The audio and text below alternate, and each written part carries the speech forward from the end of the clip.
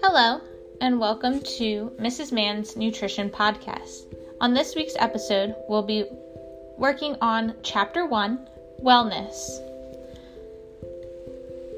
What does wellness mean to you? Does it look like physical fitness, having a ripped bod, having an active lifestyle, looking at your social life, or staying healthy and eating healthy? In reality, wellness is a combination of all of these things. Wellness is not just fit into one category. As defined by your textbook, wellness is the state of being in good health. We can also talk about something called the quality of life when speaking about wellness. Quality of life refers to a person's satisfaction with his or her looks, lifestyle, and responses to daily events.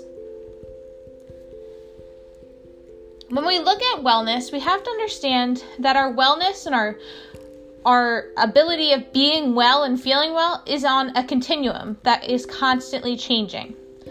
The wellness continuum is a tool used to define your personal state of wellness at any given time. The wellness continuum shows us that our personal wellness is a process and is not a constant state of being. There are many degrees and levels of wellness, just as there are for illness. When we look at the wellness continuum, and you can find a diagram or picture of this in your textbooks in Chapter 1, when we look at the wellness continuum, we are looking at physical health, mental health, and social health, the three main subcategories that fall under wellness. At any point in time, you could be moving from side to side, from well to ill in any of these categories. Right now, we might be feeling very strong physically and mentally, but socially we may be feeling weaker as we haven't seen peers or friends or family members for some time. When I come back to you in 6 months, your social health could be totally different. If I come back to you tomorrow, it could be totally different as well.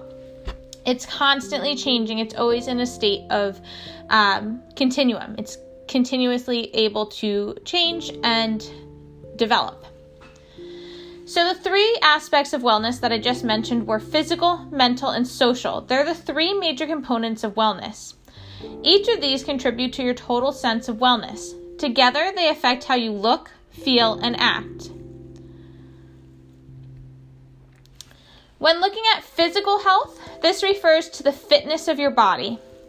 Proper rest, nutrition, exercise, and hygiene all play roles in one's physical health.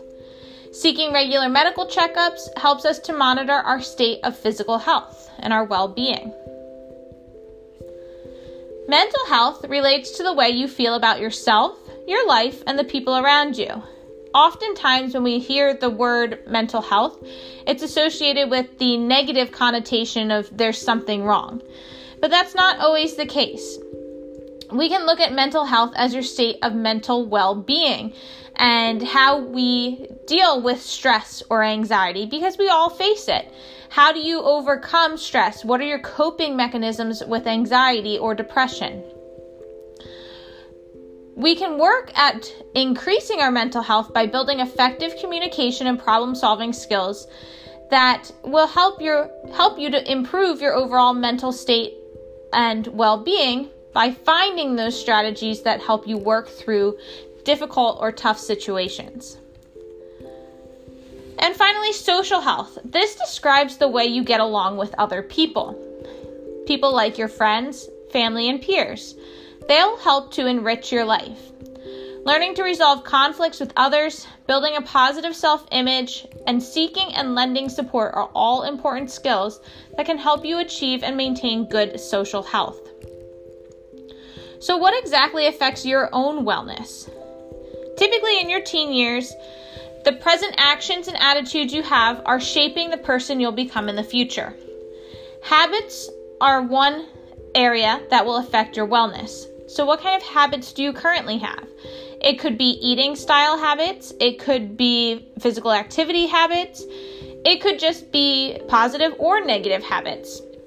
Just keep in mind that habits are very hard to change once they're established. So if you've fallen into a routine or a habitual routine of any sort, whether it be positive or negative, hopefully if it's a positive, it's a good thing. But if it's a negative item, this is something you may want to work on now before it becomes a set in stone habit that's really hard to break or change. Peer pressure is another item that will affect your wellness. Peer pressure is the influence people in your own age group have on your behavior. Do you feel peer pressure currently?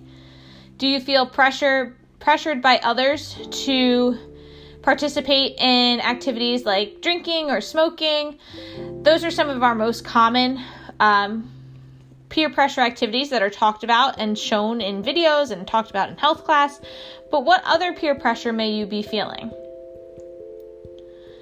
And finally, following certain nutrition patterns can lead to an increase or decrease of a person's wellness or illness. So looking at your overall nutrition and your health of what kind of foods are going into your body and what you're consuming. Are they good things? Are they bad things? Starting out now, you want to make sure that you are consuming good foods for your body, which will help to only increase your overall wellness physically, mentally, and socially. This concludes the end of your Chapter 1 Wellness lecture series. Thanks for listening, and I'll see you all next week.